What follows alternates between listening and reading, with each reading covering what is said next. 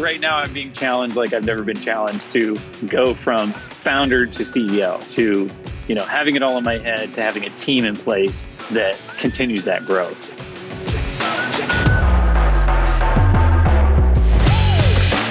Welcome to In the Thick of It. I'm your host, Scott Hallrow.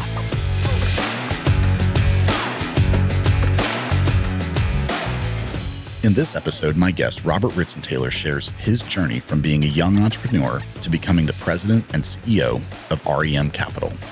He discusses the ups and downs of starting a hedge fund during the dot-com bubble and the lessons he learned from that experience. Robert also shares how he transitioned into the real estate industry and his role as an asset manager. He highlights the importance of transparency, taking personal responsibility, and being willing to learn and adapt. Welcome back to In the Thick of It. Thanks so much for joining us on In the Thick of It.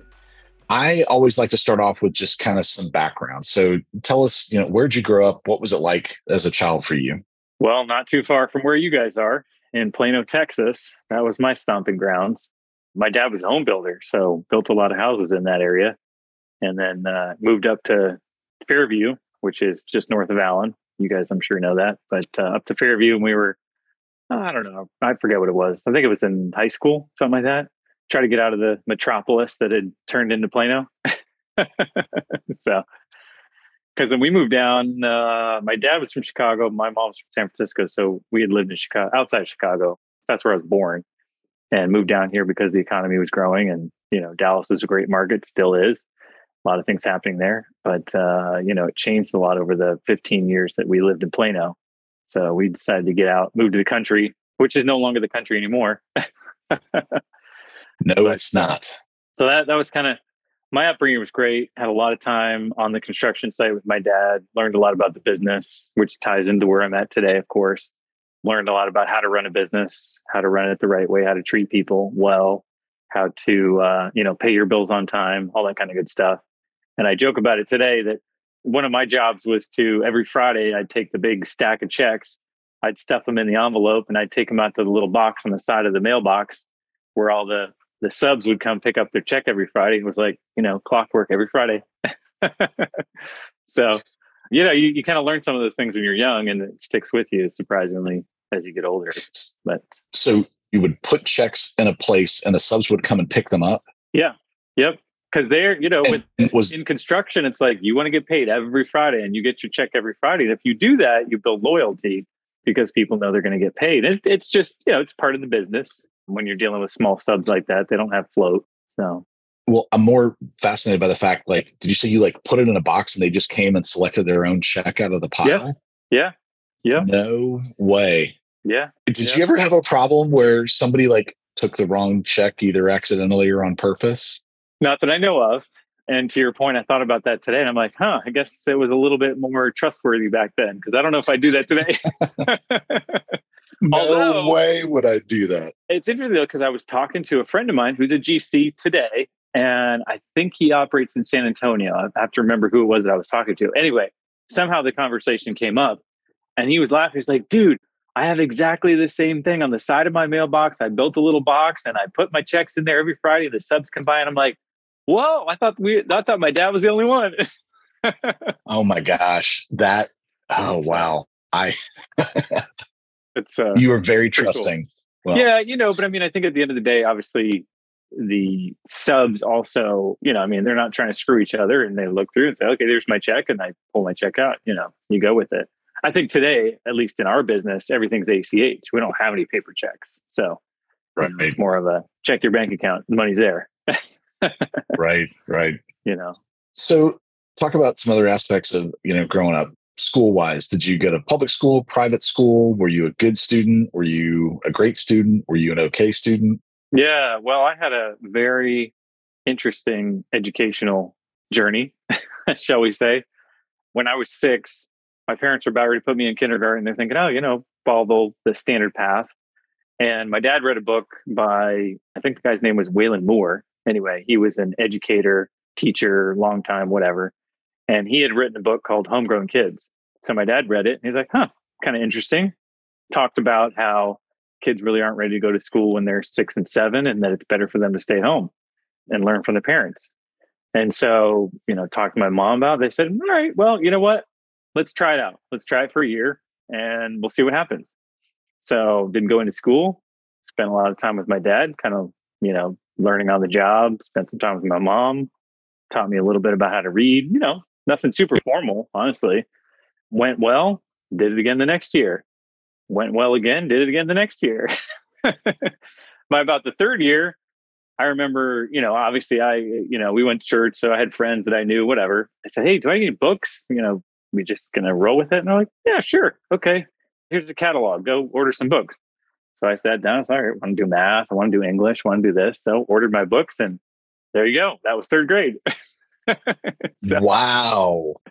A little different than, I would say most people's educational experience was. But, obviously at the time I had no idea. I didn't know any different. I thought, well, yeah, some people go to school, some people don't. Okay, cool.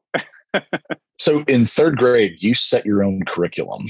Yeah, for the most part. I mean, I'm sure my parents were involved to some degree, but for me in particular, and I had 4 sisters that came after me and it was a little bit more structured with them, but I've always been a very kind of self-driven, self-organized, self-motivated, that's just my personality. And so I think it was kind of like, all right, great. Well, here's the gist of it. Go figure it out. And so that was pretty much how we got rolling. So did you homeschool all the way through high school? Well, so that's where things, kind of got interesting. So I kind of started with some books, third grade, fourth, fifth.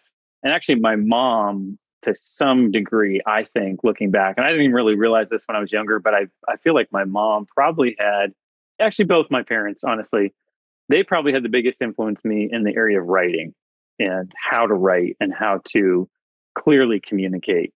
And it's interesting because today, one of the things that I do with REM is I have a weekly CEO blog. And I am blown away by the feedback that I get from people that read it. And they say, Robert, we read all kinds of blogs. We read all kinds of updates from all kinds of people. And you're literally on that 1 or 2 short list that we read every single week. Honestly, I don't think that my information is so earth shattering or so amazing. I really credit it to just being able to communicate and write clearly, succinctly, cut out the nonsense. Don't make it too formal. Don't make it too stupid, And I think I really learned that in those early years at home. I'd write some papers, book reports, et cetera, et cetera. And I never forget, my mom and dad would come back. They're like, nah, that's no good. That doesn't make sense. And I remember thinking, golly, what the heck? What do I have to do to get this right? But, parents are great and hard. They did, but it was good. And so it was kind of an interesting, different approach. So anyway, so I did that third, fourth, fifth, went into a private school in 6th grade. It was a smaller private school. And I remember being just ridiculously bored. And, I told my parents, I'm like, this is just a complete waste of time. I'm sitting here in a classroom for, 6 hours a day. It takes me 15 minutes, maybe 30 minutes to do all the work. And then the other 5.5 hours, I'm just, what am I here for? I could have been out having some fun. Right. Or working on the job, or what I mean. I don't remember all the things that I used to do, but I mean, my dad would pay me for working on the job, sweep job sites or whatever. And I loved it. So I did that in that was 6th grade. And then they put me into public school in 7th grade. So that was my first sort of foray into the insanity of public school. And it was pretty insane, but it's like, all right, you got to kind of, get used to the crazy atmosphere of life at some point or another. So did that for a couple of years. Was that a better experience for you than the private school was? I think it was about the same. There were more challenges. There were more opportunities. There were things that I couldn't do in the private school that I felt like I could do in the public school. The private school was a little bit, there was a lot of, I don't know, just a very small group. It was a small private school too, So public school, obviously there's hundreds of people, lots of stuff going on. So that was the good part. The bad part, of course, is that you had a lot of just garbage, as you do in a public school, from, kids doing stupid stuff to people that are just completely mean and ugly and nasty and, and it's middle school. So that's just. I have a 7th grader and we hear about it every day. Yeah, exactly. Yeah. So I did that 7th, 8th and 9th, went to high school. And then by 9th grade, kind of in the same situation, I was back to just being frustrated, bored. This is just ridiculous. I'm not learning as much as I'd like to. So I actually went to my parents and said, hey, I'd like to pull myself out, but obviously I need your blessing or permission. They said, okay, well, we don't necessarily think that you should or shouldn't. So if you feel like that's for you, sure. So I actually pulled myself out, taught myself sophomore year. I needed one tutor in math because that was the only thing I was kind of struggling with some things, but taught myself sophomore year. And then it was interesting, kind of had a little bit of a reset and then felt like, okay, you know what? I'm ready to go back in for my junior year. I also felt like some of the classes, again, probably were in a better situation. And during that sophomore year, ironically enough, I actually built some friendships with some people that, to some degree, that helps you. It's like, okay, I may not be getting the most education, but I also appreciate the relationships that I have with my fellow, students. And that's actually where Nathan and I, which, he works for you guys now, he and I kind of, developed a better relationship. I mean, we'd known each other since junior high school, but we kind of spent a little bit more time. And I thought, okay, well, you know what? Friends are good. Let's go back to school. So we did. And my junior year in high school was great. Loved it. Got a lot done, learned a lot. I felt like it was a very useful year. And then during my junior year, my dad felt like, so he'd been running this home building business for a long time, kind of slowed down. He had actually built a couple of different cool products, gotten some patents, and was thinking about, developing these patents into some sort of a business, sold some stuff to Sharper Image and I forget the other company. No way. Yeah. Yeah. So, I got to know, what did he like? I can remember as a kid digging through the Sharper Image catalog and being like, oh my gosh, that's so cool. That's so cool. What was it? Were they, I guess I should say. Yeah, I mean, it was nothing particularly super complicated, but he had developed a couple of products. One was actually a bike lift it was a spring tension bike lift. And so you could actually put your bike on it and with two fingers, like a kid could lift their bike up the wall without a problem. And so it's kind of a cool, he was just trying to solve a problem in our garage where it's like, we had 5 of us, bikes all over the place. Like, get these out of the way. But, my kids can't lift a, 80-pound bike, or I don't know what they weigh, but you know what I'm saying? so I just remember him tinkering with it and he's like, yeah, you know what? I might be able to sell this. So he developed that and sold it. And then he also had a kind of a stationary bike rack that had these arms that folded in. So they were completely flat against the wall when you weren't using it. You could walk by and then when you needed it, you pulled it back out. So again, you kind of look at it and you're like, well, that's a duh. But as we all know, who've tried to invent anything, it's not a duh. So anyway, it's amazing when you try to solve a problem for yourself, how many problems you might solve for other people. Yeah. We've got another guest who has developed a really unique way for people to change their oil at home without a mess. And it came out of him tinkering with his own car and didn't want to deal with all this. And now it's turned into an incredible business. So no kidding. That's awesome. Yeah. So entrepreneurship has kind of been a part of your life since you were a child. You grew up around it, you exposed it. Yeah. Is that kind of what launched you into going off on your own? Kind of. And just to add to that a little bit, my grandfather, who grew up in Chicago for the most part, he was an electrician, had a top dance band in the 40s, owned a chain of restaurants throughout the Midwest, and owned a road building company at one point. So, I mean, this guy was all over the place. No joke. Wow. And my dad actually managed for a short period of time, for a time period, my dad actually managed the restaurants for him. And they had a plane and they were flying all over the place. And, so yeah, we have a little bit of a, entrepreneurial vein, I guess. I would say so. Yeah. Rounding out the education. So it sounds like you finished out at a public high school, and then did you go to college from there? Well, yeah. So getting back to that. So again, the story takes another turn. So my dad had kind of gotten to a point where he's like, hey, I've done this, I've done that, I've been successful. It's great. I can keep doing what I'm doing, but maybe there's more. And he really felt the call to do something in terms of giving back and doing charity work, mission work, whatever. And so he decided, you know what, we're going to sell everything. We're going to shut it all down, and decided to move the entire family over to Germany, where we were going to be based at an international school, have kind of as a launching point for us to be in school, but then also to be able to do some mission work throughout, Eastern Germany, Poland, Croatia, Bosnia, et cetera, et cetera. So my senior year was in Germany at an international school. So Wow. talking about another, total change. Like, it's funny because, looking back, I'm like, well, I can see why I was a little bit, I don't know if I would say bitter, but it's like you don't really know what's going on. I'm like, well, I lost my job, my car, my friends, all this stuff, whatever. I mean, at the same time, you think about what I gained, which was the experience of living in Germany, going to school internationally, meeting a lot of cool people, seeing Europe. I mean, gee whiz, how often do you get to do that? So, Sprechen Sie Deutsch? well, if you don't use it, you lose it. So when I lived there, I was barely okay.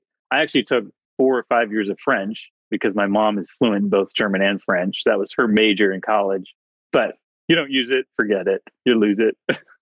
So I speak basically no German now, I took, I don't know, 3 years of Spanish in high school, and you're absolutely right. If you use it or lose it. And Right. I can navigate the menu at my local Mexican restaurant, but that's about it. So Exactly. Yeah. But one thing I was going to add to that too, just kind of part of this educational experience for me during that year when we were over there in Germany, that was kind of in the middle of the whole civil war that was going on in Yugoslavia, if you may remember. And, NATO was involved and all this other stuff. Anyway, so that Christmas, we actually took a bunch of shoe boxes, which Samaritan's Purse puts together. You may be familiar. They still do it today. All over the world. And so we took a truckload of shoe boxes and we distributed it to kids in war-torn parts of Croatia and Bosnia. And again, just being able to have that experience as part of just life education. I mean, I'll never forget that, driving through the streets and seeing, the bullet marks all over the buildings and the schools and everything else. And I mean, looking at Ukraine today, it's like flashbacks to driving through those cities and then what people are experiencing, and it's the same crazy nonsense. But it was a neat experience to be able to do that and to give back. And so finished that year, came back to the States, got a full scholarship to a school up in Pittsburgh, Carnegie Mellon, for electrical and mechanical engineering. And that was kind of what I was planning to do a double major in engineering, and got started there. And Carnegie Mellon's a great school. And I was used to being, top of my class without working very hard. And you go to Carnegie Mellon and everybody's top of their class without working very hard. And so it was a bit of a humbling experience. Was it competitive? A very competitive. Yeah. I mean, extremely competitive. And it's one of those things where I remember walking into one of my first classes, which is my electrical engineering class. They're like, okay, well, we're going to build a robot this semester. And I'm thinking, wait, I thought I came here for you to teach me how to build a robot. Like, no, you're going to build a robot. So, figure it out. Exactly. So I built my robot that semester. And, you come in at the end of the semester and everybody's got their robot. And I was probably in the bottom quartile somewhere, not the bottom, but I definitely wasn't, I was below halfway in that, if you looked at all the robots that people built. And I just remember thinking, I'm like, maybe this isn't for me. So, I mean, I could have stuck it out and I'm sure I would have been fine. And, again, I mean, Carnegie Mellon turns out a lot of really top-notch folks, but fantastic school. It's a good school. But I think, it's one of those things where I thought, well, maybe there's something else that I could do where I'm really good. I'm sort of back in that top quartile versus the bottom quartile. So I switched to finance and business. And it was kind of like the lights just came on to some degree. And really the only negative thing for me was that I lost my scholarship because my scholarship was for engineering. And so I lost my scholarship, made a switch to Liberty University, which is in Virginia, and finished out my education there, got my degree. And that was great. Liberty obviously isn't, well, at least it wasn't back then. I think now the educational side is a little bit more of a sturdy, if you will. At the time, it was, it's a good school, but nothing fancy per se. But I think it was also good for me to just spend, again, a little bit more time on the relational side of life, because I tend to be very hardworking, performance, get stuff done, and I think sometimes a good balance is important in life. So finished out there and then, went to New York, didn't have a job, and, just kind of one of those guys, same thing. I was like, well, I'm driving to New York. I'm going to find a place to live and we're going to make it happen. So, So you did the actual, like, I don't have an apartment. I don't have a place to stay. yep, I've got a suitcase and the clothes on my back, and I'm just going to get there and figure it out when I land in Manhattan. yep, pretty much. Yeah. That's the Frank Sinatra song, right? It's like, if you can make it here, you can make it anywhere. Right. So what was that process like? What was day one? You set foot in New York. What was the first thing you did? Well, again, just because I had kind of grown up in the church, so that was my networking point. Some people it's bars and friends and whatever. There wasn't really Facebook per se back then. So I connected with a really large church in the city, Redeemer Presbyterian. They're still going. They're huge, huge church up there. Tim Keller's pastor, great guy. So I just connected with them, and they had a big kind of like a posting board. People that were looking for roommates and whatnot. Made some phone calls and found a roommate. Got moved in, cheap rent, middle of Brooklyn, total ghetto. But when you're living on a dream, who cares? Like, let's do it. So did you find that roommate the first day you were there? Or were you like in a hotel for a week or two while you were figuring that out? Yeah, I think if I remember correctly, I actually drove up there for like a week. I knew a friend who had a friend that somebody had an apartment that they weren't going to be at for a few days or something like that. So they let me stay at their apartment. And that was kind of my, launching out point, make some connections, got some phone numbers. And then when I went back, which was, maybe 2 or 3 weeks later, I had already made that arrangement with, somebody to stay. So yeah, it was never like, oh, I'm staying in a hotel and I have no idea when I'm moving out. There was some planning involved. And again, it could have been worse. It actually, looking back, I'm like, man, it worked out amazing that I found a place, landed. I mean, I didn't have a job. So obviously I was kind of at the mercy of my savings account. But obviously I knew, hey, it's New York. There's lots of jobs here. We'll figure it out. Yeah. All right. So we got the place to live, which is, Maslow's hierarchy. That's, right. Pretty foundational. Yeah. What was the job search like? Well, I connected with recruiters in addition to, kind of doing my own job search. But for me, it was kind of like, hey, recruiters are my connection because again, I knew that, you got a network. So whether it's with a church, recruiters, whatever, job, place to live, et cetera. So I connected with some recruiters and that was kind of my inroads. Got some interviews, got a job with CIBC. They're a pretty big banking investment firm. And I started out as an equity trader right down across the street from the Trade Center, actually in the financial center. It's still there, but I was right across the street from the Trade Center. So I worked as a trader. What year was that? That was back in 99. Yeah. Okay, so pre 9/11. Yeah, exactly. Yep. So I did that for a little while and, kind of funny. Nobody would give me the time of day because of my resume. They're like, okay, you were engineering, Carnegie Mellon. Yeah, okay, Carnegie Mellon, but you were engineering. You weren't finance. And then you went to Liberty and we don't know anything about Liberty. So nobody would give me the time of day. And I remember going into an interview with Lehman, and Lehman, back then was like one of the top, Bear Stearns, Lehman. I mean, these guys were the top of the top. And I remember going to the interview and the lady looked at my resume and she said something to the effect of, she's like, I don't even know how you got in here.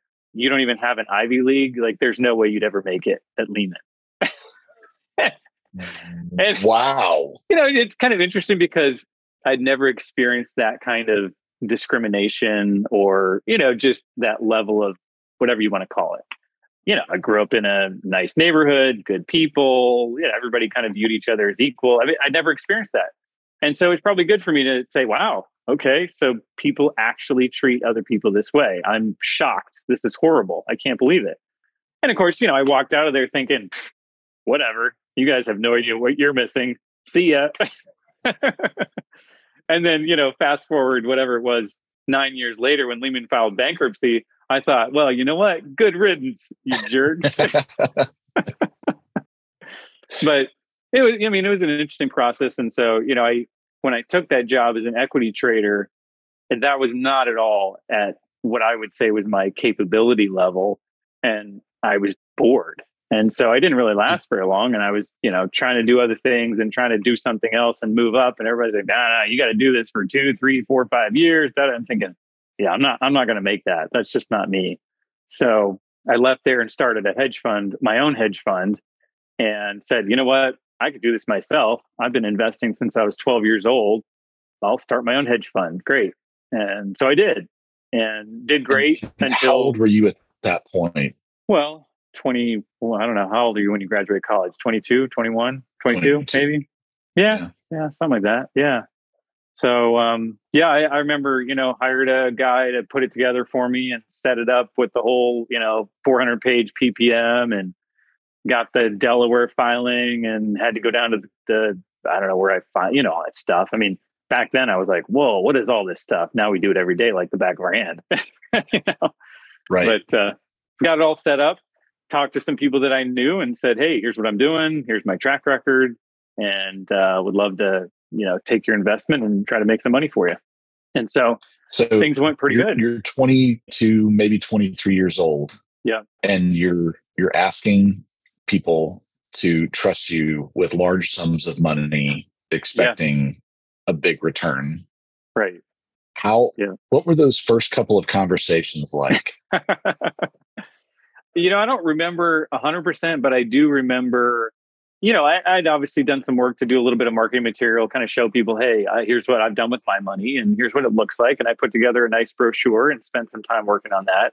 But, I think for the most part, and again, it's been a while, but I think for the most part, I just said, hey, I'm just going to be genuine and tell people, hey, I really believe in this. Here's why I think it makes sense. Here's the opportunity that I see. The part that I did not understand at that time was the risk that I was taking. So for me, it was just, hey, this makes 100% sense. I believe in it 100%. I've got all my money in it. I've done well. Come on and join me. I had no idea about the risk that I was taking. And that was the big, that was the growth moment for me. And part of the reason that where we're at today versus where I was 20 some years ago is just, a better understanding of risk. So, and again, when you're young, you don't think about those things. And the world seems like it's rather everything works. So great. The money's coming in.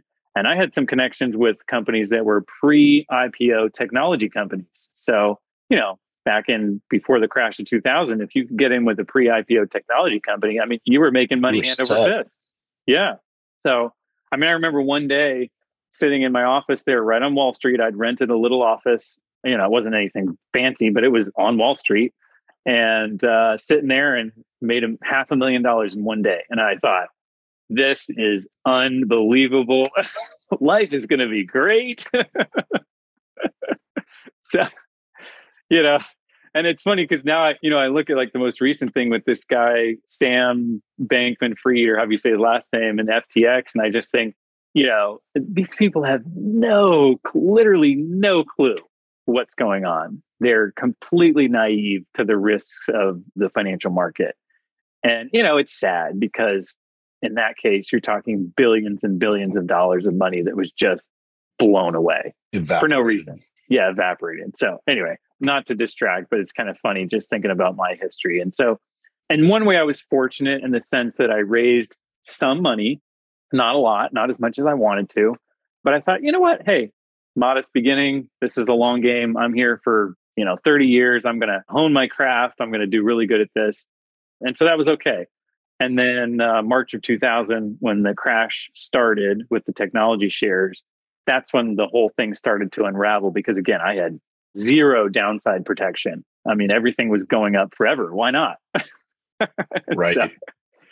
So basically, the whole thing fell apart in a fairly short order. And to compress sort of that piece of the story, I returned a chunk of the money to my investors, but then there was obviously a chunk that had gone. There's nothing we could do about it.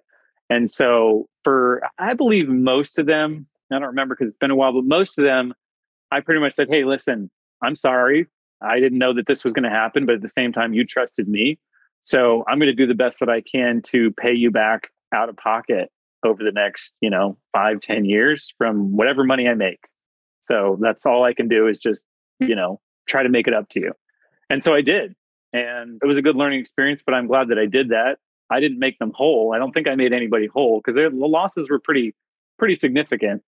But, I got people, I probably got them double what they would have gotten had they even invested themselves, And so I thought, well, all right, if they would have invested with anybody, they would have lost a lot of money. But I'm going to get them a lot more than what they would have. And, that makes me feel So like I did the right thing. you help them half their losses. Yeah. Yeah. So for instance, let's just say they'd invested 100 grand, and had they just put it into an index fund, they would have been left with 30,000 as an example. I got them back to, call it 60 as a reference point. So I thought, well, hey, we all lost money. We all got completely just. Did you have anybody that was upset or ugly or just had a visceral reaction towards you? It was interesting. I really didn't. But I think that was partly because the people that I had talked with, I think they knew more about the risk they were taking, even to some degree, than I did. And I think they were like, okay, you know what? Good guy. Like, he's not going to steal our money. And so actually, it's funny. Some of them even said, look, Robert, like, why are you feeling bad about this? If we would have put this money with JP Morgan, they would have lost 80% of our money, Right. So I think that transparency and just that willingness to take personal responsibility and treat it like even better than my own money, I think people really appreciated that. And they were like, you know what? Hey, thank you. It's not what we wanted. It's not what we were hoping for. We were hoping to 10x our money in 5 years. We all were, but that didn't happen. And so, I think that genuineness, that transparency, I didn't try to hide anything. I wasn't like, I wasn't funneling money to my yacht in the Bahamas or some nonsense like that. The funny thing is, I literally never took a penny. I didn't have a fancy apartment. I didn't get a new car, literally nothing. Because again, I viewed it as a long game. So I said, hey, yeah, I made $500,000 today, but I could lose it. I didn't think I'd lose that much, but Right. But I always kept it frugal, and I was always careful. And, again, I don't know, maybe that was partly what helped, just to keep my head on straight. And I don't know too many people that come back to their investors and say, by the way, the market crashed. So did we, but I'm going to come out of pocket as much as I can to do you right. I don't think too many people do that in our industry. So, Yeah. I think that helped. I myself am a very conflict averse person. I really try to avoid conflict. And you said something that really resonated with me. And that is, when you go into a conversation that could potentially be heated, if you do take personal responsibility and you approach it with a sense of ownership and that humility, people tend to respond much more favorably than you would expect them to. Absolutely. Yeah. And again, I think if you go into the situation with transparency and openness, then you've established a relationship based on a certain type of communication. And that communication generally carries through. If you go into a relationship establishing it based on numbers, and you miss your numbers, well, I don't have a lot of sympathy for you. You're going to get hammered.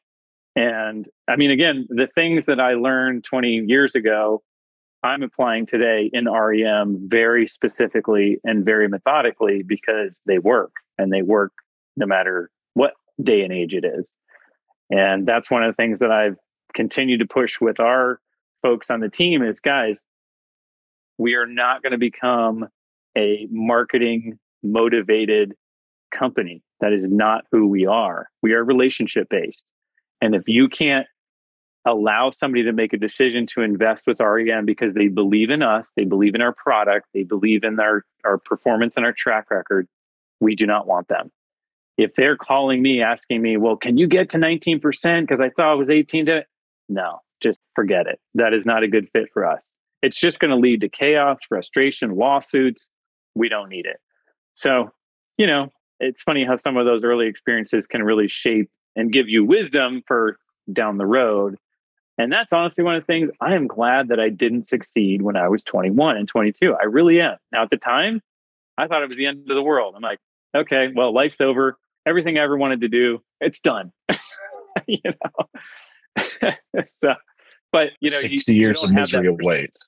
Right. Well, and that's the thing. You don't have that perspective. And I've told a lot of our investors today, I said, hey, I am very glad that it took me 20 years of slogging through a lot of challenges and, having and adding a wife and kids and a family and responsibility and a couple failures along the way before I got to this point where I'm actually now handling hundreds of millions of other people's money, because you need that.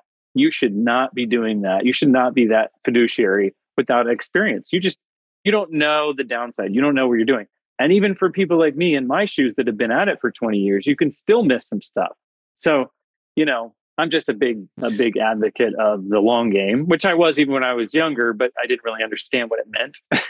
you know? It's interesting how failure can actually help create credibility just as much as Absolutely. success. Absolutely. Yeah. It's powerful. So we've got the .com crash. I take it that the hedge fund, you closed shop and went on to something else from there. Yeah. And that's where, what was that next? So that's where things kind of got exciting. So because of that and shutting down the hedge fund and really, thinking, I don't know what I'm going to do. I'm in New York, the capital of the world for finance, and finance is gone. So now what do we do? And I had a friend of mine who knew somebody at a real estate company that was growing. And they basically said, hey, listen. And I was kind of, I had put the word out, hey, I need something to do. I need some work. I don't want anything full time. I'm depressed. It's the end of the world, blah, blah, blah. And so I remember, Kim was like, hey, listen, we need somebody to come over here and help do some lease audits. And I was like, I've never done a lease audit. I don't know. He's like, look, you're a smart guy. I know who you are. You'll figure it out.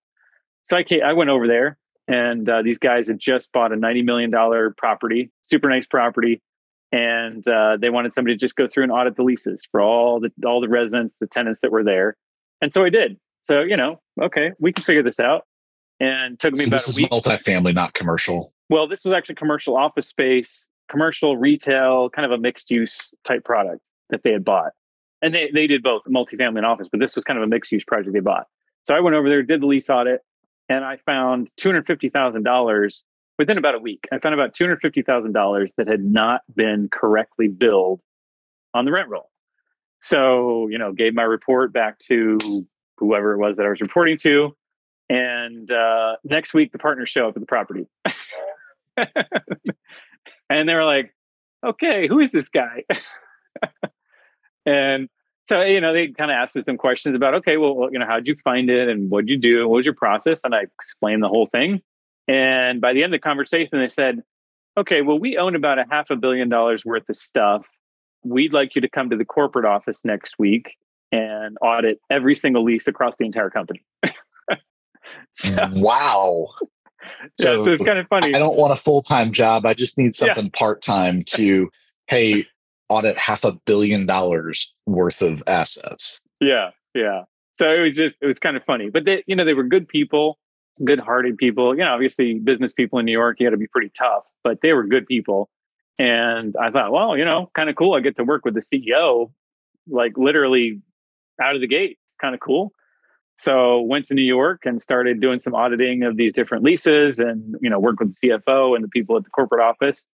Didn't find nearly the same dollar amount. There was some stuff that we found, but it wasn't a lot anyway. But in that process, got to know, some of the partners of the company and whatnot. And that was kind of cool. So went back to working on this project. They said, hey, you know what? Really like what you did. We'd like to put you kind of in charge of the accounting side of things. And so I started really developing that out, putting process and procedures in place, getting the billing correct, whatever, I didn't have a whole lot of accounting training, but again, I just kind of a natural ability for doing the accounting. And then it wasn't too long after that, they came to me and said, well, the asset manager, we feel like he's not a good fit. So we're going to promote you to be the asset manager. Now, mind you, this guy had been in the industry for 20, 25 years. He's like my age today, our age today. And I thought, whoa. I think you missed something here. Like, I do not have his experience, his knowledge. There's no way. And I just remember one of the partners, he's like, Robert, you're a really sharp guy. You're going to do just fine. Okay, I will try to live up to that expectation. So we are pushing you into the deep end, and we expect that you're going to swim. Yeah. So there I am. I don't know how long it took, maybe a few months. And all of a sudden now I'm the guy running this $90 million asset, never having done it before. But I will say that, again, kind of going back to the education side of things. And one of the reasons that I really like the homeschooling environment, and we actually homeschool our kids too, high school is a little bit different, but when they're younger, is I think it really keeps that sense of curiosity, that sense of learning just incredibly strong. And I've always been that way. And so, I'll jump into anything and just soak it up and take notes and ask people questions. And yeah, when you do that, granted, I mean, it helps to have a good mind, which you can't really take credit for that. But I think it is kind of amazing when you combine those two. And so that's kind of what happened with me, is that I was jumping into property management and operations and maintenance. And, I was down in the basement with the electrician talking to him about what he was doing. And, I was up trying to negotiate a legal clause with, one of the tenants that wanted to renew. I mean, just all over the place, doing all this crazy stuff, and just absolutely had a blast, just right in my wheelhouse. And so, they, over the course of the years, they really gave me more responsibility. I worked on, a huge, big $1 billion deal we did in Midtown New York City, worked on a renovation project downtown Manhattan, worked on some, a whole bunch of multifamily properties, worked on a hotel conversion, just all kinds of cool stuff, and really learned a lot about the business. Actually helped build out our construction division at that initial asset, which was kind of fun too, kind of taking a little bit of my construction background and helping to build that out. So just a lot of cool stuff. And I am super appreciative for their mentorship in the business, because I wouldn't be here today. And so did that for a while.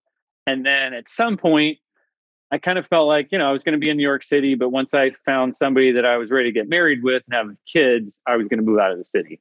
And so met my wife and kind of started planning that exit from New York City.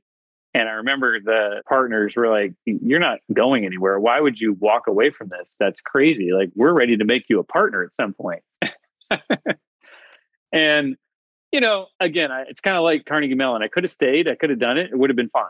But at the time, I was like, no, I'm moving out of New York. I'm going to move somewhere else, start a family, and it's okay. And I think, looking back, I probably would have been giving myself the advice like, dude, you're nuts. You don't give this up. This is something you hang on to. Right. And how old are you at this point? What year is this? This would have been back 2005 or six. So I don't know, 27, 28, I guess, when we got married, right around there. So, yeah, and again, I guess just that entrepreneurial spirit where you're like, whatever, I'll start over. It'll be fine. So if you're talking 0506, that was still a few years before the whole mortgage collapse happened. Yeah. But you talked about Bear Stearns and Lehman already. Yeah. Did that firm have any trouble in that period, or were they really not affected by the mortgage crisis? No, not at that point. I mean, everybody was just going gangbusters back at that point in time. And, the real estate business was doing good for the most part. We were actually getting pension fund money from Germany at, I don't remember what the rate was, but it was just like dirt cheap at the time. Crazy. And so again, kind of like what we saw over the last, 5 to 10 years with the really low interest rates, particularly, call it the last year and a half when the rates were so low. I mean, it's like free money. So, I mean, you hand out free money, people are going to borrow it. Right. That's for sure. But yes, I mean, there wasn't really too much of that going on. I think a lot of people were lulled into this sort of thinking that everything was collateralized properly when really it wasn't. And I even remember, again, looking back on some of the deals that I did in New York City, and the leverage that we had was crazy high. I mean, just crazy. I wouldn't do that today. And again, maybe if I was back then today, maybe I would. But like, if you asked me today, would you do that? Absolutely not. Like, that's just insane. Now, does it mean that our returns were crazy good? Yeah. I mean, on one property, I believe, if I remember the math, we invested about somewhere between $1 million and $2 million and made 30. I mean, that's crazy. But the risk was extremely high. Exactly. That's my point. So, what the type of shop we run today is completely different. And that's okay. Again, it's more of a long game. We're going to invest 10 million to make 10 over 5 years, as an example. And that's a really good return. I mean, if you can double your money in 5 years, long term, you're actually doing really well as an investor, as a passive investor who's not involved. It's not a startup. It's not a technology. I mean, that's a really solid return. So anyway, but yeah, times change. Okay. So 0506 timeframe, you meet your wife, you get married, you leave the city. Where'd you go and what did you do? Yeah. So I looked at all of the kind of what I thought would be the up and coming secondary markets, if you will, in the country. So Raleigh, Austin, Tampa. I looked at Atlanta too, even though, it's kind of becoming it really is a primary market in today's environment.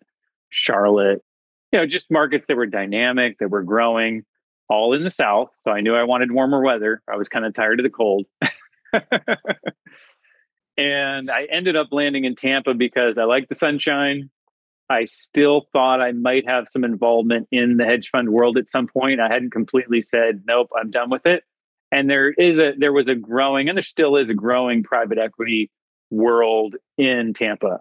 Just a lot of guys that have, they moved to Florida and they want to take their business with them. So I thought it'd be a good opportunity. The housing market was phenomenal in Tampa. So again, kind of had that going for it as well. So I moved down here, took a job with the REIT that was based out of Raleigh, North Carolina. They had about $4 billion in assets under management. And, kind of funny story, same scenario. They looked at my resume and they're like, okay, well, you've done a little bit, but you don't have a CPA. Like, okay, who cares? Well, we don't know if you know anything because you don't have a CPA. All right. I said, why don't you just give me a test? So, they gave me a test, and I really think the HR lady thought I was going to fail. And she got the test back. She's like, you didn't miss anything.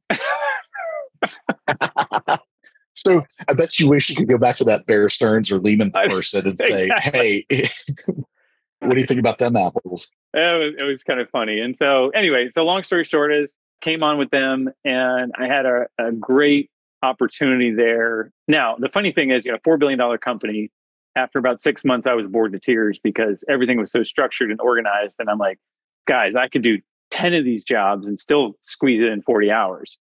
So the lady who I took over, who I'm sure was very competent, very good person, they were kind of concerned. They said, hey, she was here for 10 years. She was working 50, 60 hours. She was kind of stressed out. That's why she left. I thought, okay, well, give me a shot. Let's see what happens. So I took over, and about 6 months later, I had it down to 15 hours a week. And I'm like, hey, what do I do now? So again, kind of like what I did in New York, I was walking down the hall to talk to the development team. Like, hey, what are you guys doing? What can I help you out? I'm walking down the product. Hey, what can I help you guys out? Flying to Raleigh. Hey, can I help the guys in Kansas City? And how about the guys in Nashville? Maybe they need some, training on there. Anyway, so, kind of bouncing all over the place. And they were kind of at the point where they thought, well, maybe we want to start working people into a future, VP finance, CFO role, that kind of thing. And we had a couple conversations about that. And I thought, well, maybe that'd be a good opportunity, but that would have required moving to Raleigh. And again, I thought, well, we could do that. But at that point, a lot of my family had actually moved to Tampa from around the country so that we could all kind of recongregate after spreading all over the world. And so I said, yeah, you know what? I think I'm going to stay in Tampa, and this is going to be my home. So I kind of knew that, I probably wasn't really going to go anywhere. And so I left Highwoods, and I thought, well, I did the hedge fund, kind of like that. So maybe I'll just look for a business to buy and, do some hedge fund, but more on a bigger scale, kind of like Warren Buffett does. So I partnered with a guy in a completely unrelated business, nothing real estate at all, and dumped a whole bunch of money into it. He ended up embezzling funds. We ended up in court. He bankrupted the business. And so literally in the space of a month, I lost everything. So I was like, all right, well, here we go again. You're married. Do you have kids at this point? Yeah. We had one, maybe two at that point. Yeah. So that was, looking back again, I think I would say it was a bad decision to leave Highwoods. It was very stable, very steady. No stress, just exactly the right place for a guy that wanted to prioritize his family, had a young family, needed to spend time. And so, looking back, it was like, yeah, that was stupid. Yeah, I was bored, but that's exactly where I should have been. So, yeah.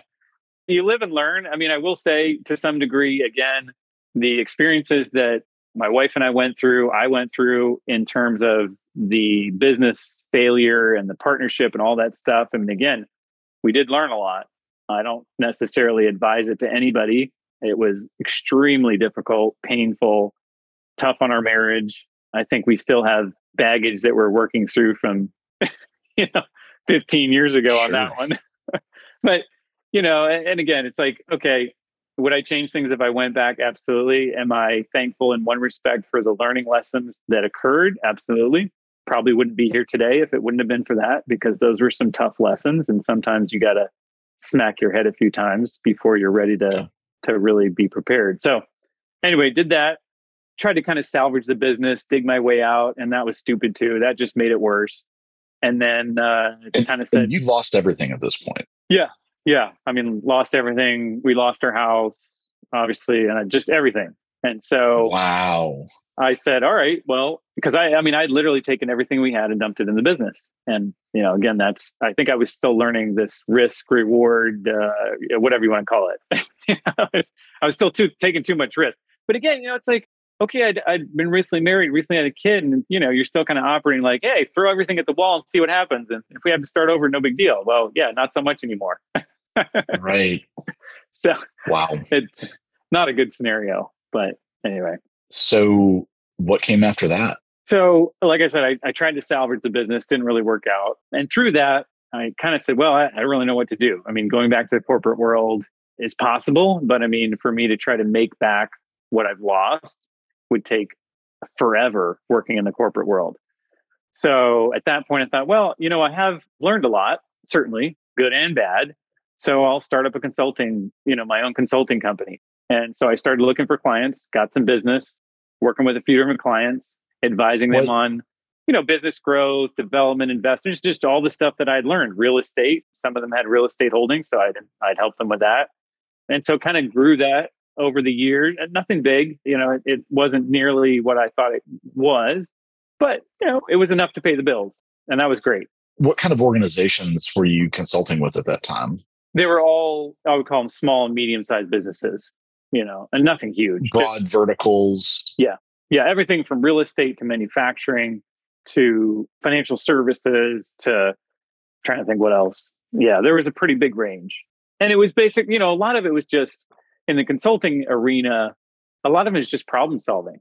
So, the CEO is really busy, doesn't necessarily have a COO who's super problem solving, or maybe the CEO is really busy too, or maybe he doesn't have the money to hire. I don't know. And so I would just come in and say, hey, if I'm here for a week, a month, 6 months, whatever, use me and I'll solve your problems. And I did. And people really appreciate it. In fact, there was one lady that hired me. She owned like 8 different businesses, and she brought me on. We're still really good friends today. She brought me on, and about, 3 months in, I said, hey, this business over here is making you nothing and you need to get rid of it. And she looked at me and she's like, no, I can't do that. Like, that's my baby. And I said, well, you need to get rid of it. I'm just telling you, you need to get rid of it. It took me 6 months of just, patiently telling her, hey, you need to get rid of it. And I'd say, hey, look at the P&L. Look at this. 6 months later, she finally said, okay, fine, I'll get rid of it.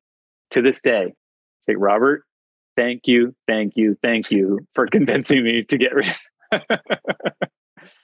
So, there's some kind of cool experiences through that consulting time period. And while I was doing that, I thought, well, I'll go back and I'll get my master's, I'll get my CPA, and, that'll make me smart. Not, but, So I did that, and that was great. And then that was about, I guess, 5 or 6 years ago. And I was obviously looking for clients, looking for people, and I ended up meeting a former partner of mine who was running several different businesses. Same kind of scenarios, like, hey, come on in. I need a CFO. I need somebody to really help me put all this stuff together. So started working with him. And I think it was maybe 3 or 6 months after I started working with him, he said, hey, I'm about ready to start this podcast. And, I'm just going to tell people about my experiences in real estate. And I thought, dude, we got work to do over here. I don't know what you think you're smoking, starting some silly podcast. Obviously, he had the last laugh, clearly. And so he started the podcast, and it just took off. And it was all real estate related. And, so we were obviously talking, and he at the beginning, we hadn't talked a whole lot about real estate. It was kind of just, hey, I'll come in and help you with the business. And so as we started talking more and more, and he realized I had an extensive real estate background, he's like, hey, this could work out pretty well. So I started taking calls from people that were calling him from the podcast, interested in investing with him. We started building out a team, acquisitions, and, kind of like putting the business together. And it just, it was in the start, it was a little bit rough, but it was, again, kind of back in that wheelhouse of real estate. So the podcast gave him credibility such that people who were listening were calling him saying, "Hey, I want you to put my money to work." Exactly. Right. That's amazing. Exactly. Yeah. Which, That's amazing. That's kind of the gist of a podcast is you are a thought leader in that space. And, that's the whole point of doing it. And so, yeah, it was kind of an interesting transition because then on top of that, he had always wanted to build a coaching program for real estate. And that was kind of his initial, I don't know if it was his initial thought, but I think that was part of it. I say, hey, I got this huge audience. So if I can provide coaching services to them and build that out, great. That would be awesome. And to some degree, it's a little bit easier from a recurring revenue standpoint. Running real estate is complicated. Right. So I actually helped him to build that out. And, we were flying all over the country and speaking in front of, hundreds, thousands of people, whatever it was. And it was a lot of fun. And at the same time, I was building REM on the back end.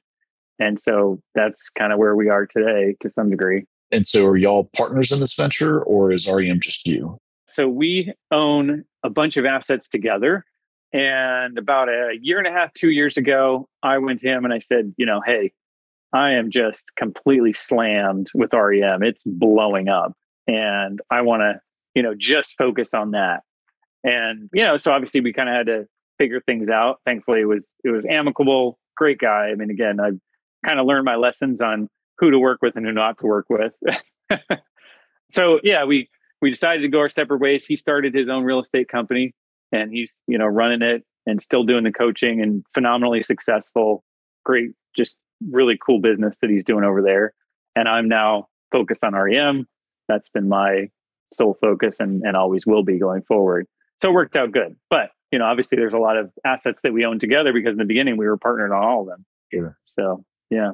Before we get too deep into REM, and I definitely want to hear a lot about that, you talked about how you were a consultant to a lot of other businesses and you're giving people advice and oftentimes telling people things that they don't necessarily want to hear. The lady that resisted for 6 months.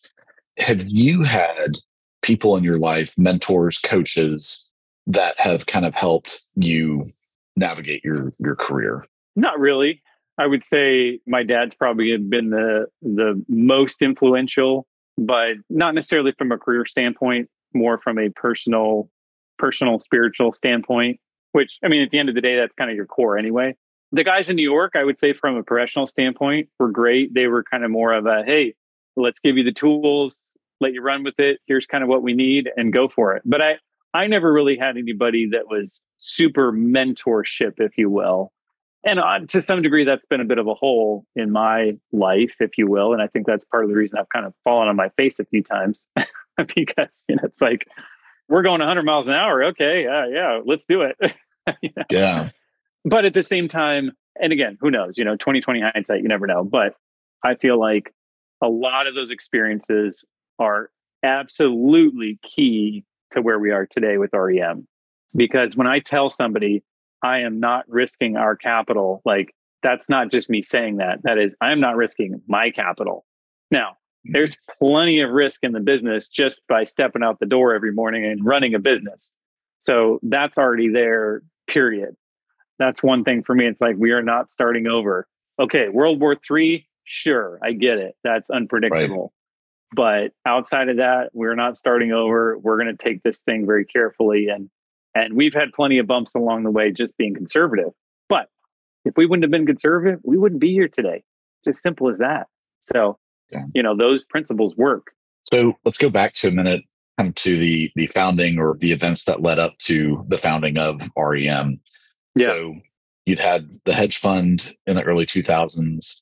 You had this business partner that embezzled and eventually, lost everything. Your wife obviously lived through one of those situations. And I'm sure she was aware of the earlier situation before you guys had met. Yeah. So you come home and you say, hey, sweetheart, here's what I'm thinking about doing. What is her reaction to that? Yeah. Well, it's funny you say that because that was definitely a conversation, because I think that was also one of the reasons that I did the consulting for a while, because she's like, no more partners ever for the rest of your life. Don't even think about it.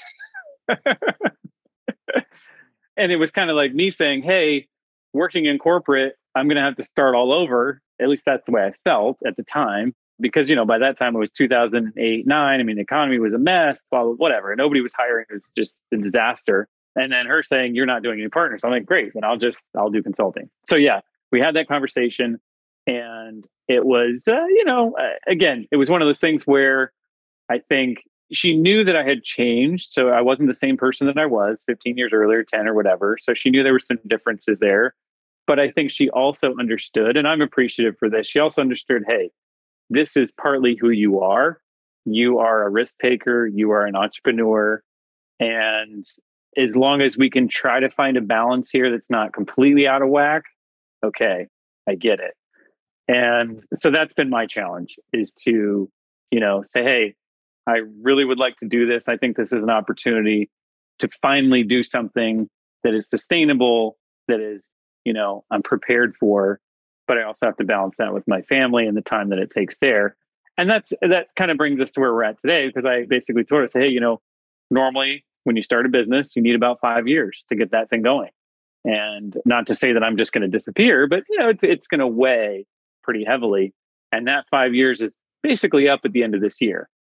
And there's been some things just recently that kind of blew up, and I'm like, oh my gosh, this is crazy. But I pretty much told her, I said, I am dead set that we are going to get this to a point where I can balance my life back out so that it works. And it's doable. It's just, you have to make a decision and say, okay, we're there. Like, we are no longer a startup. We're I would call us kind of that post-startup phase, where we've got some good cash flow. We got some good working capital. We've got a great network of investors and deals and people and employees. It's there. So it's just a matter of really making a decision to do it. But yeah, we definitely had those conversations. And I have more than one partner too. I mean, I've got other minority partners as well that are involved in the business. So yeah. But I think, again, so far I've been very thankful that the partners that I've had and have, they're really good people, and they're good-hearted. We have our disagreements, of course. Like, that's done, of course. That if everybody agreed, then I don't think it'd be a very good partnership anyway. But, across the last 5 years, I've worked with some amazing people, and very thankful for them. And it's been a great experience. So when you officially went off and started, did you start with a couple of employees, or was it you doing all the work? It was just me. Yeah. I did about 10 jobs for the first year. As is the case with most founders. Yeah. So what was the first position that you hired for? That's a good question. I think I hired an analyst and found out that was a waste of time, got rid of them. I think I hired an accountant. They were too slow, didn't know what they were doing, got rid of them. The first few hires were not good. I mean, it was just like, it took me more time to deal with them than just to do it myself. Not a good place to be, but I know everybody's going to laugh at that. Say, yeah, those founders, they're all a bunch of jerks. But for me, the first really good hire, and then I hired a couple of assistants. Good. Again, all these people were good people. They just, the pace that you're moving as a founder, it's insane. Honestly, I look back and I'm like, I have no idea how I did all that. I have absolutely no clue how I was organized enough, and I have no idea. So, but you're also the guy that took that lady's job that was taking her 50 to 60 hours a week, and you were doing everything in 15 and looking for more work. So I think that speaks to how you're wired. And I got to believe that you're the kind of person, very process oriented. You find every efficiency that you can in the process. Yeah. Oh, absolutely. Absolutely. And I think that's key. And I think you have to be super disciplined, prioritized. And I will say this too. I have never been challenged more in my life than I am currently today as the CEO of a, call it small post-startup business. Because even in the startup phases, it was all in my head. Literally everything sat in my head. I basically knew where the cash was coming in, where it was going out, where it should be, what deals, numbers, everything was in my head.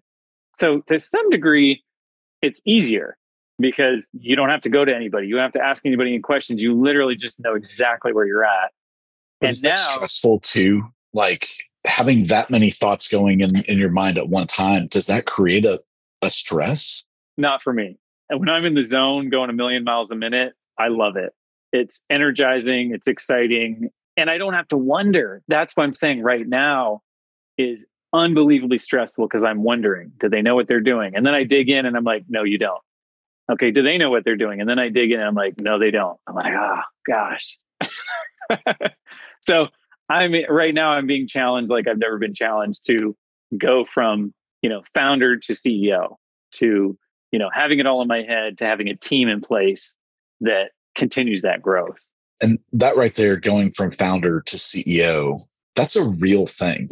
There are plenty of founders and owners out there that are not CEOs. Right. Have you kind of always had that mentality of or awareness that there is a distinction between the two?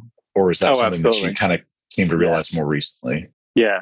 No, and I actually, to be honest with you, I never thought of myself as being a founder because I'd worked in corporate and I was like, man, I'm great at what they call corporate entrepreneurship, where you come into a structure that's already existing and you take it from level 1 to level 10.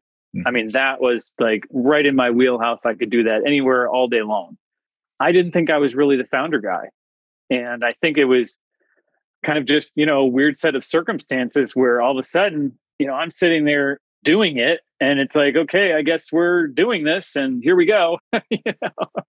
But that was never really something I thought I could do. In fact, same thing with raising capital. Even though I'd raised I had put some money together with the hedge fund because I had never really, I did okay, but I never really succeeded at it. So I thought, well, I'm no good at it. I'm average, and kind of goes back to being in engineering. Okay, I was bottom quartile at a top school, so I thought I was terrible at it. I actually was probably pretty decent, but it's kind of in your head. So I really didn't think I could raise capital. And I was, like I said, my former partner, he was the one who's like, hey, I need some help. Can you just get on the phone and start talking to these people? And I'm like, I don't know. Like, that's not really my wheelhouse. And all of a sudden I start getting on the phone and it's like people are just writing checks and they love what I'm saying. And I'm like, oh, okay, well, that was weird. Okay, I guess there's a skill there. Right. It's just second nature to me. Right. So anyways, there's a lot of things that I think we put in our head. We put limits on ourselves to some degree. And that's where a good mentor comes in too. And I didn't really have that. So again, I'm very appreciative for the circumstances and the people and just everything that brought us to where we're at today. But again, I think corporate entrepreneurship is also very different than a CEO role. A CEO role is, this because you're CEO. It's like you're the point, you're the lead on that big, huge, whatever you want to call it behind you. It's a totally different ball game being in that role. And you really have to adapt and grow into it. And it's a good challenge. I mean, I'm enjoying it, but it's, like I said, it's a good challenge. Yeah. Well, so how many employees are you at today? We have about 120, 130, somewhere in that range. Most of them are on site, at the properties that we own and manage. And we've got about 30, 40 people at the corporate level. We've got a 45, 50 people that are flying into Sarasota next week for our second annual leadership conference that we're going to have. So We've got a 2-day, get everybody together. It's get to know you. It's build rapport. It's company culture, training, learning, you name it. And so that's something that I'm really excited about. We're going to, do that every year. In the post-COVID world that we are now in, are your corporate staff, are they in an office or is everybody virtual? Everybody's remote. Yeah. And we were actually remote even before that. So about 4 years ago, just decided, we can get rid of this office. We can save 120 grand a year. And back then, it was a lot of money. Now, not as much, but, it was a lot of money. And it was kind of one of those things where, it's like, hey, I can save an hour each way, spend more time with the family. And, looking back, I don't think I could have run REM and got it to where we're at if it wouldn't have been for working remote. I mean, that was the saving grace, is that I could take an hour off in the middle of the day, go downstairs, join the family for lunch, take a few hours off in the evening, be there for all the meals, be there, and I just couldn't have done that if I would have been in office. I would have been, gone 12 hours a day. It wouldn't have worked. So yeah, we're 100% remote. And the cool thing is right now, you guys may have the same situation. I don't know, but we are now, as we're hiring for people, now being remote is this huge bonus. So, a few years ago, it's like, oh, you're remote. I don't know. Now that everybody got a taste of it, oh my goodness. I mean, we're getting top-notch executives that are like, yeah, I was remote. Now I'm back in the office and I'm not happy. I'm looking at you guys. you know? So it's actually worked out really well for us. Yeah. All right. We've just got a few minutes left. So let's do some lightning round. What's next for REM Capital? Well, we've got a lot on our plate right now. We've been doubling every 12 to 18 months. So, in 2023, I think we're going to see some good opportunities. So our goal is to continue to take advantage of the opportunities, grow the company. I wouldn't be surprised in the next 12 to 18 months if we're at $1 billion. It just seems like everything's lined up. So that's probably what's next. But again, the big question is getting the right people in the right seats on the bus. So that's my focus right now. And I think if we get that solved, then the rest will come along behind it, because the platform is it's awesome and it's super exciting. What would you go back and do different? With REM or just in general? With REM. With REM, yeah. I think the biggest thing for me is, to your point, get mentorship, get coaching, get some help earlier on in the business. And it's kind of one of those things where you don't know what you don't know. And I did reach out a little bit, but I'm not very good at it. And I would definitely reach out and I would get some help. And I've even thought about doing it now, and I may, but just getting somebody to come alongside and to, say, hey, here's my years of experience. I can help you with where you're at and really dig in.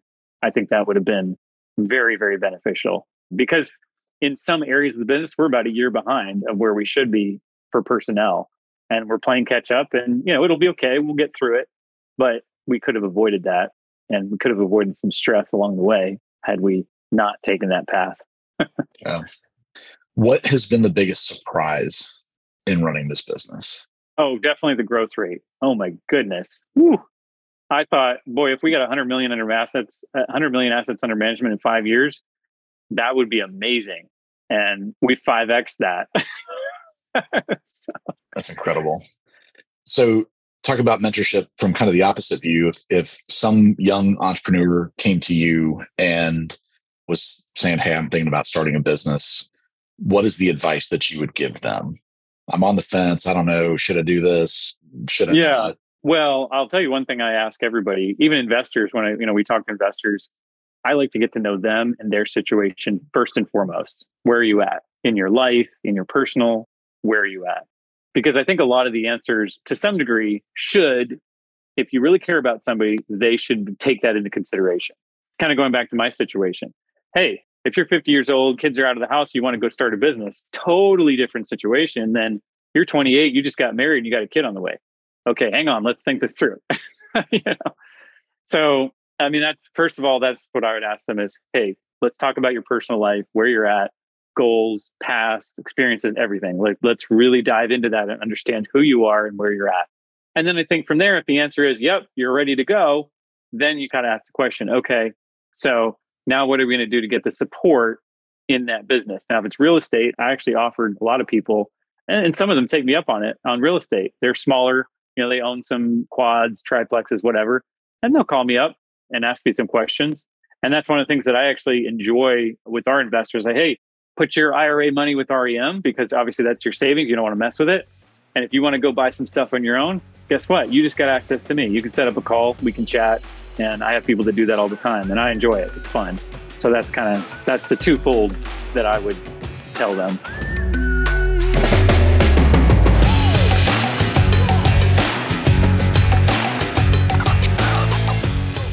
That was Robert Ritzenthaler, President and CEO of REM Capital. To learn more, visit remcapital.com. If you or a founder would like to be a guest on In the Thick of It, email us at intro@founderstory.us.